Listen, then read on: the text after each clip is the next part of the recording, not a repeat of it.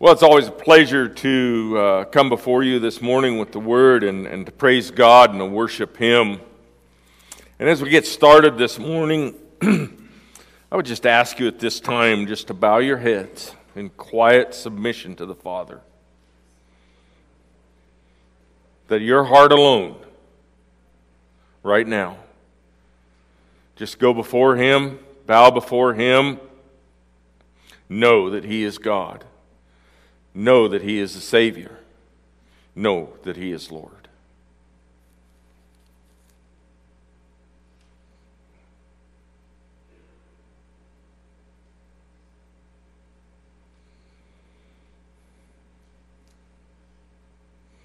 Precious God and Heavenly Father, Lord, as we look at your word this morning, as we seek you in it, the truth of you, as the Holy Spirit guides and points to Christ our Savior, Lord, may each heart, each mind focus. May we eagerly, enthusiastically search and reach for you, Father, that we may know the kingdom, that we may know the sacrifice, the obedience of the Savior. Lord, may our obedience reflect what Christ has done for us in all His glory and power. Father, we praise you, we thank you in Jesus' name. Amen. Well, this morning we're going to be looking at Luke 23 and 24. We're going to finish up this series this morning, and as we go through it, we're going to focus on a few things that stand out. Some of it's kind of old stories to us, but it's brand new every day as we focus on Christ as the Savior, the King, the All. So as we start this morning, we're going to look at the reality. Jesus is Lord. We're going to look at the relationship. Jesus is Savior. We're going to look at the response. Jesus, the visible King of our lives. Does His light shine as that King, as that visible light that shines through us to others? And we're going to be looking at the responsibility. Does He rule in our lives? Are we obedient as His sheep to follow Him, to hear His voice, to see these things in Christ that keep us on that journey with Him? To seek Him out, to know Him, and to live that life that Jesus has set the example for as we walk. We're going to start in 23. Last week we talked about the Lamb, the perfect obedience of Christ, and how that affects everything in our lives. And do we trust in that and know that Christ was perfect, was obedient, and did all things because the Father asked Him to, and He followed that. And so as we move on from that, we're going to be looking at the death and resurrection of Christ. But we're going to focus on what does our walk look like after that resurrection. Christ was undefiled, He was sinless. And yet He bore that in us to the Father that we might be saved. He gives us that opportunity to reach out, to reach for Him, and abide in Him as He abides in us. 23 starts out with the trial before Pilate and Herod, the sinless man of God, coming before a worldly court, as it were. And yet, as we look at that, we find in this that the world found no fault in Him. And yet the religious leaders did. 23:22 says, "For the third time He demanded, "Why? What crime has he committed? I have found no reason to sentence him to death. So I will have him flogged and then be released. I have found no fault." This is the world speaking. But then we move down and we see that the religious leaders were appalled. They were indignant. And they were steadfast in their thought that this sinless God, this sinless Christ, the Son of God, had to be crucified, had to be defiled. And yet we know that without that, we would not have a Savior. And sometimes we forget that this wasn't an act that the world put forth, but God freely gave His Son. God freely gave His Son for you and me. Do we reverence that as it is? Do we look at that and truly understand this Christ who gave all for this man, for each one of us to follow? And all He says is, "Give your life to me, and I will make your life free." Truly free. Truly understanding what that crucifixion and the resurrection really meant to each one of us. They, in many of these scriptures, refers to those religious leaders. And we understand that as this come about, as these things went, and this is the religious leaders in chapter 22. At daybreak, all the elders of the people assembled, including the leading priests and teachers of the religious law. Jesus was led before this high council, and they said, "Tell us, are you the Messiah?" So as we come before Christ, do we see Him as the Messiah? Or do we just see Him as a great teacher? Or a theologian?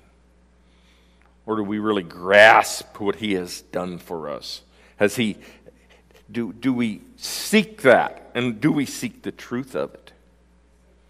And do we follow that truth? Do we truly see who Christ is? And as we get farther down and we talk about the walk to Emmaus, we're going to focus on how do we really see Christ in our lives. What does He mean to us? How does He affect us? What does He do for us on our daily walk with Christ? We went through the trial, the sentencing, and then we get to the crucifixion. And as Christ is crucified, 26 through 43 in chapter 23, we see that even in crucifixion, He is still wanting each person as He is today. As we look around at the rawness of the world and the way it looks today, nothing has changed. It was the same then. Just that total disregard for a Savior of all mankind.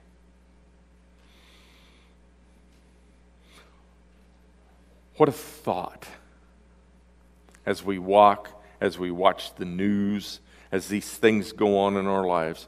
What a thought it is to look around, and even that person that we see on the news that is so detrimental to the life of Christ, in whatever faction they be, whether it be the congressman or whoever it might be, that says, we don't want to have anything to do with this.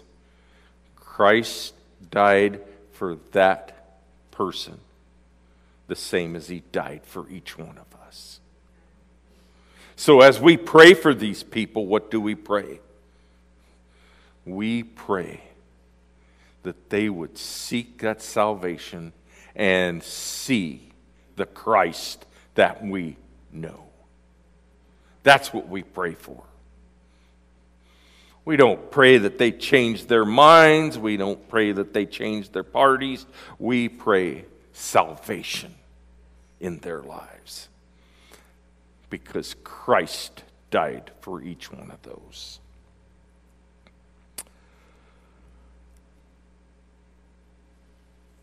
As we look at this and we see Christ being led to the cross, and we start in verse 27 of chapter 23. A large crowd trailed behind, including many grief-stricken women.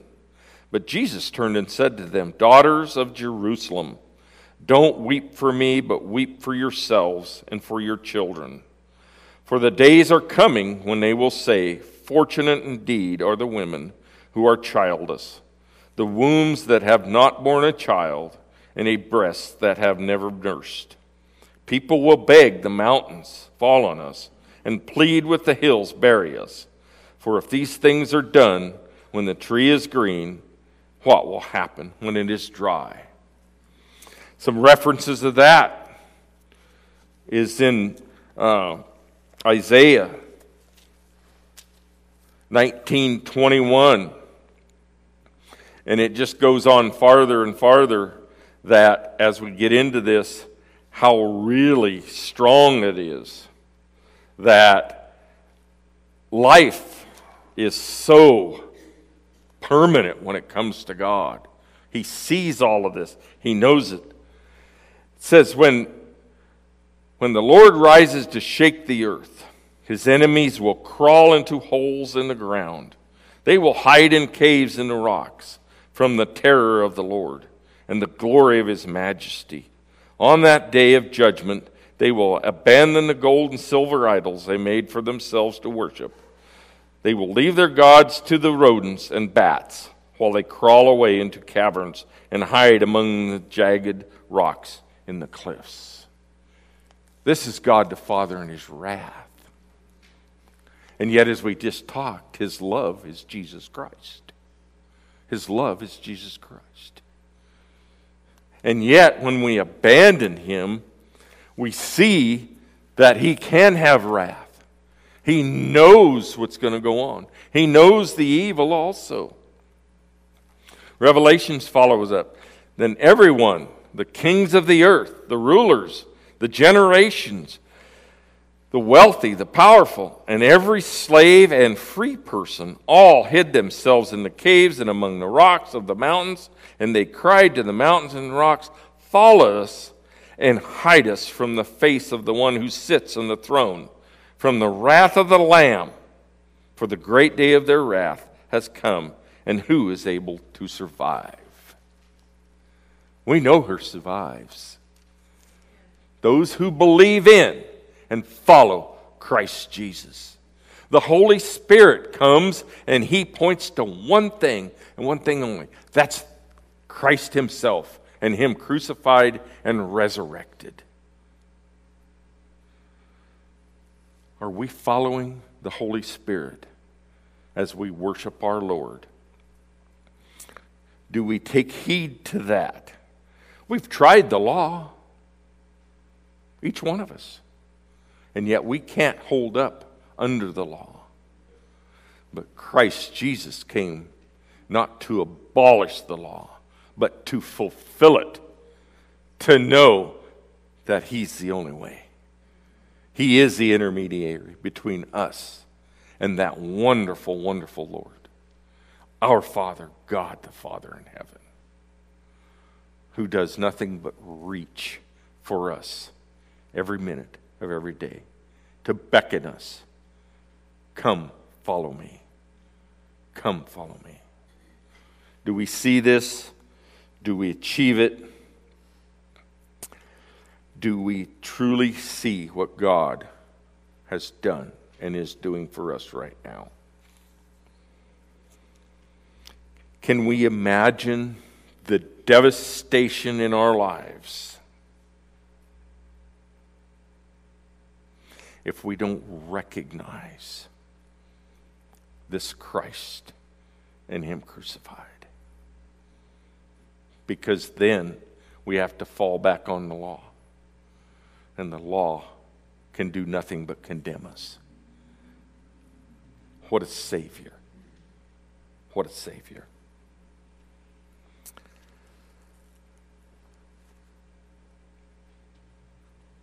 So as we look at some people in Scripture, it's amazing who sees Christ in these things. When sometimes we forget that that's what we're looking for. And we look at these things and move forward into this as Christ leads us. And He's always beckoning and He's always wanting. And we see this thief on the cross. And here's a man that is a terrorist. And yet, this man on the cross truly gets a vision of who Christ is. And we start in 40, and it says, "But the other criminal protested, 'Don't you fear God, even when you have been sentenced to die? We deserve to die for our crimes, but this man hasn't done anything wrong.' Then he said, 'Jesus, remember me when you come into your kingdom.' And Jesus replied, 'I assure you today you will be with me in paradise.'" So what we have here is a common man, a criminal, possibly not even of the Jewish faith. It doesn't really clarify that right now in this section. But here's a man who knows where he stands, and yet he can see Christ. He gets the true vision of who Christ is. He knows he's going to perish as far as his flesh goes. But he recognizes God in the flesh in Jesus Christ. What a powerful statement that is for our lives when we can do that. We'll get on as we do communion. It says we should herald these things, which means you put it out there like a horn blast to those around us.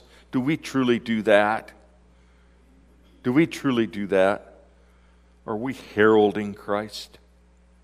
Are we heralding the Savior? Or do we keep it right here? Do we keep it so eternal that nobody can see Christ in us? Put it out. Wear it. And wear it as that humble servant of Christ. That one that truly brings us forth. We move on to 44 through 55, and this is the burial of our Lord, the death, the final death. And we see that's a gruesome scene for most of us, but it should be something that's prevalent in our thoughts and minds every day. To keep us in mind, we were discussing last week some parables and some different verses in Scripture. And we should remember. We should remember the Israelites, how they rebelled, how they grumbled.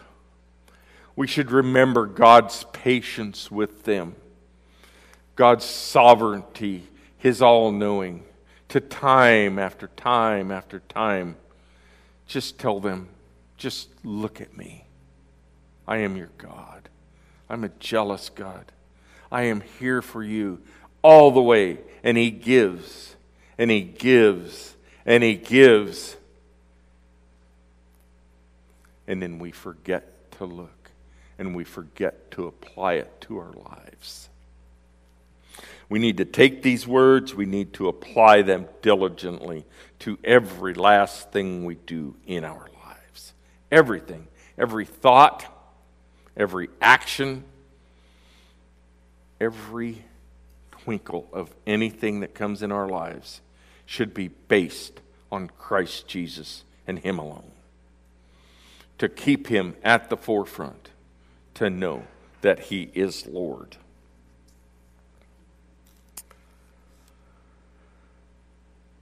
Chapter 24 is the resurrection. And for one moment, I would like you not to remember this word right here, but remember Christ's resurrection for you in your own mind.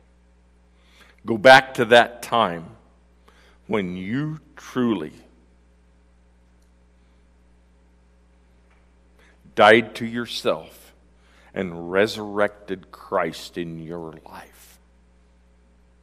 And when we get that vision, as we started this morning in prayer, you know, I can't love every one of you to heaven.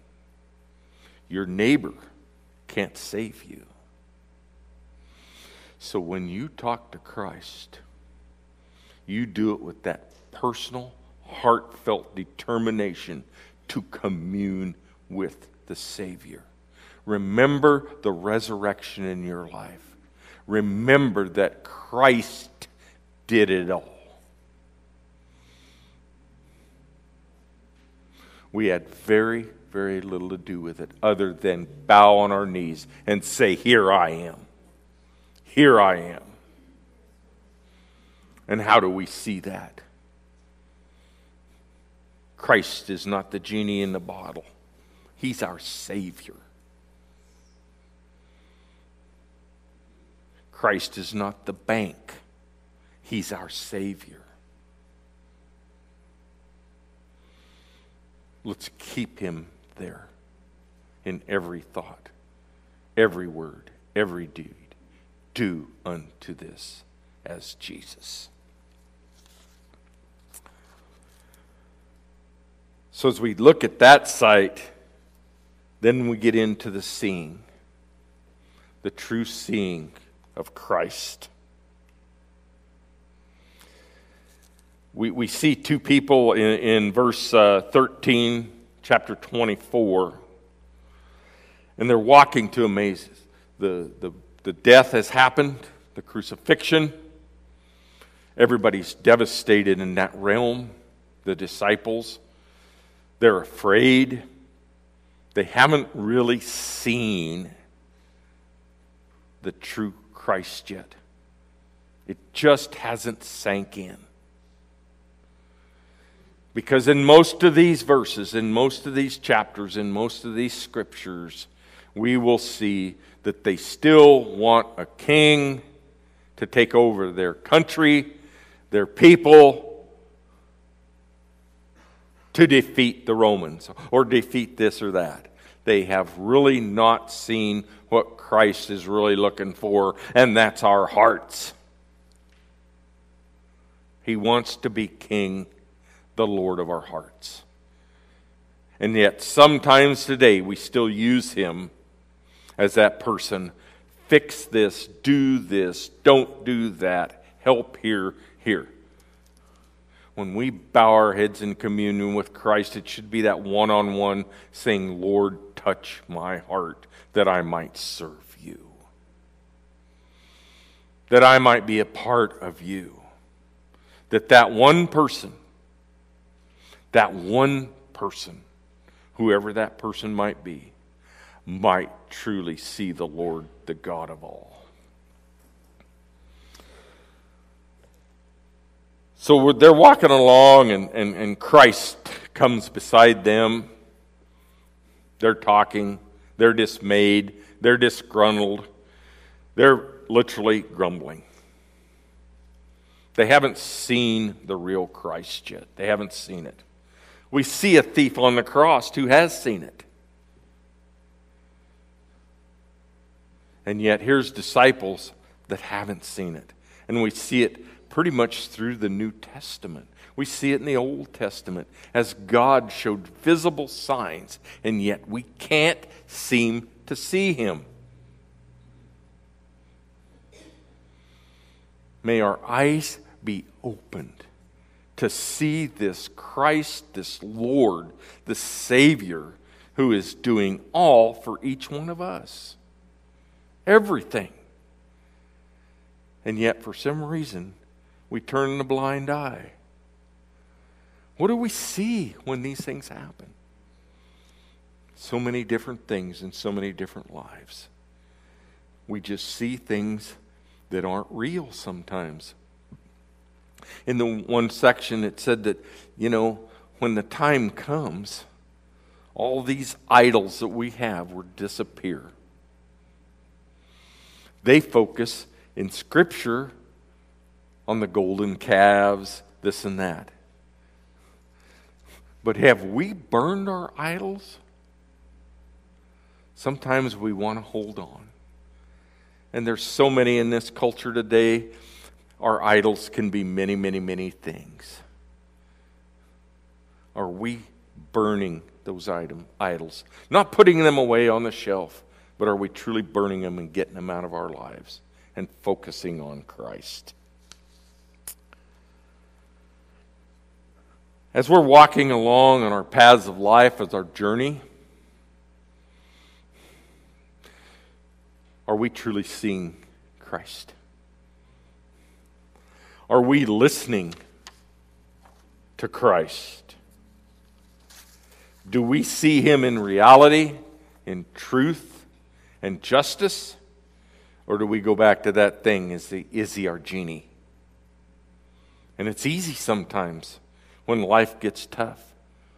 I've heard some of your testimonies with sickness, with things going on in our lives that we don't understand. And sometimes we forget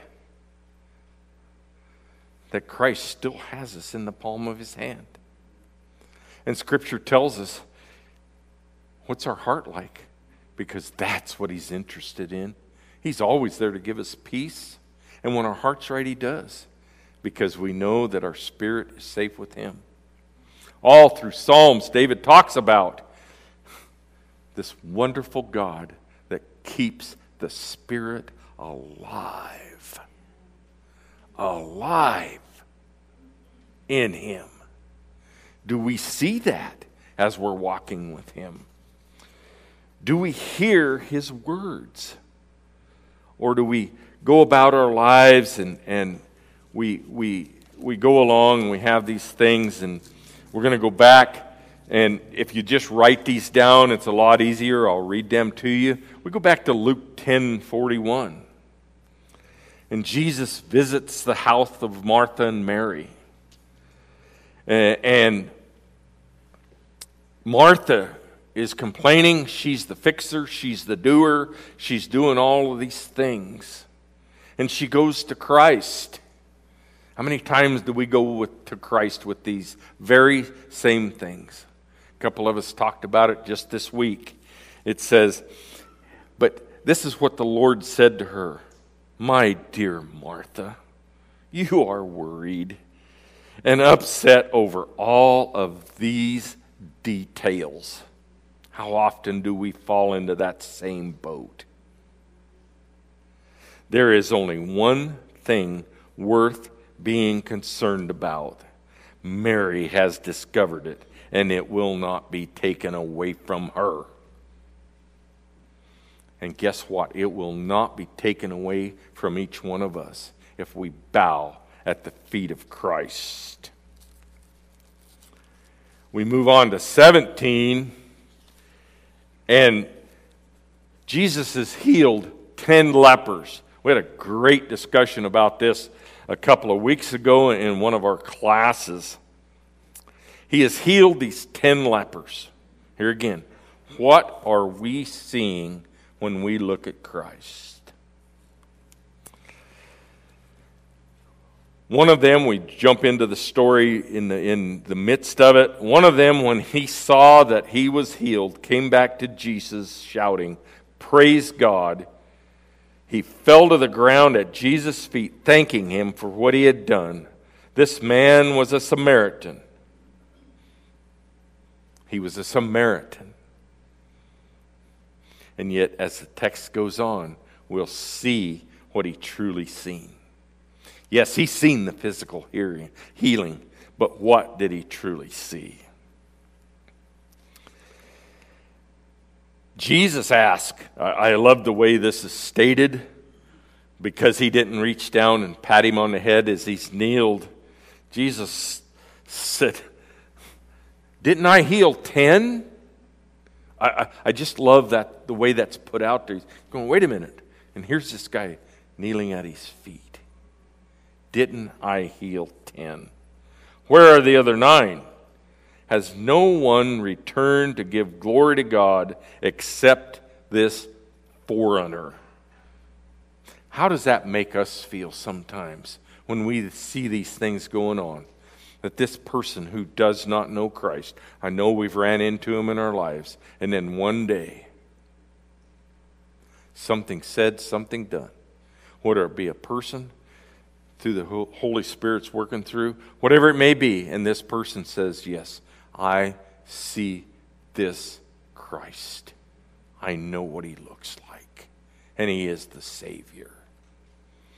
And as these guys are walking to Emmaus, these are disciples. They have walked with Christ in the physical. And yet somewhere, somehow, they have forgot to see the truth in him. And yet, just as Mary or Martha did at the tomb, when he speaks, then do we know him? When he talks to us, do we know him? Do we reach out to him? Do we listen to what he is saying? Do we reach for that? Do we cling on to it and hold it tight? Do we apply it to our lives? Do we hear the voice of Christ? Or is this flesh welling up in us? Do we question? Do we doubt? Do we know that this Christ is all for us all the time? Do we forget sometimes that God is everywhere all the time? Or when something happens in our lives, we're talking in Sunday school class about the trials and tribulations of life. And sometimes we get so focused on them, which Scripture tells us not to do. In Peter, it says, don't be surprised when these things happen. Don't be surprised. Be joyful. And we say, well, I can't be happy about that going on in my life. No, but we can be joyful. You know why? Because Christ is in charge. It's not me.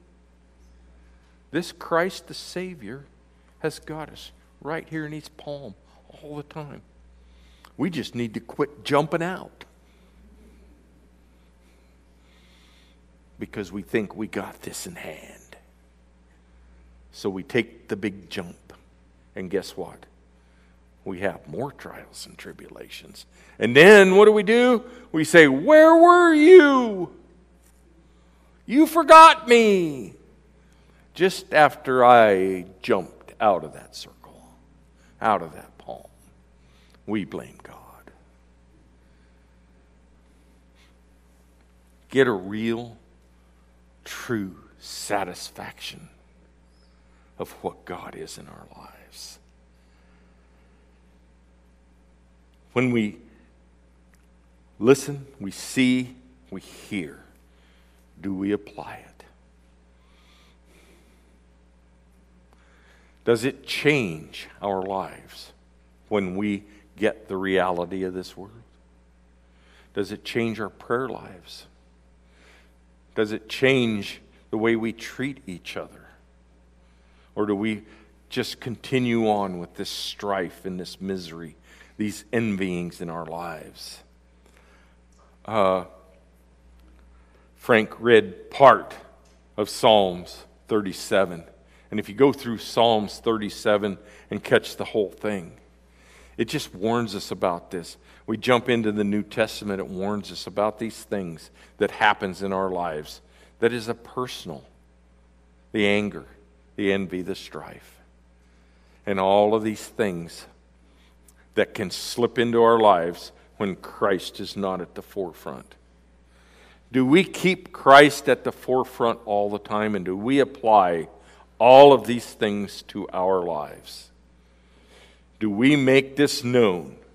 Do we understand and try to reach for, seek out, and grasp the Word of God in its true sense, in the sense that Christ did all these things for us? Are we willing? Are we able? Are we wanting to apply each one of these things to our lives, that Christ might be the light through us, that those around us might see Christ in our lives, to know and understand that He is truly the Savior, but He has to be Lord first. Christ wants to be Lord of each one of our lives today. Will you let Him do that? Gracious God and Heavenly Father, Lord, as we commune with You today, our hearts wide open, wanting, reaching for You, Lord, as You are always beckoning us. Lord, as we change our lives, as we get to see You, hear You, feel You, truly understand the willingness that God the Father put forward to sacrifice His Son. Lord, help us in our way, in that small way, to commit to You our lives today. Lord, if there's that one person here today who does not know You, who hasn't really understood, it doesn't matter if they've been coming to church for a long time or if this is the first time. Lord, if they truly see You today, may they open their eyes and say, Jesus Christ, I am Yours forevermore. Lord, as we commune with You, may we walk out of here today knowing, trusting, reverencing You as God the Father, Jesus the Savior, Holy Spirit, Comforter, Guide. In Jesus' precious name we pray. Amen.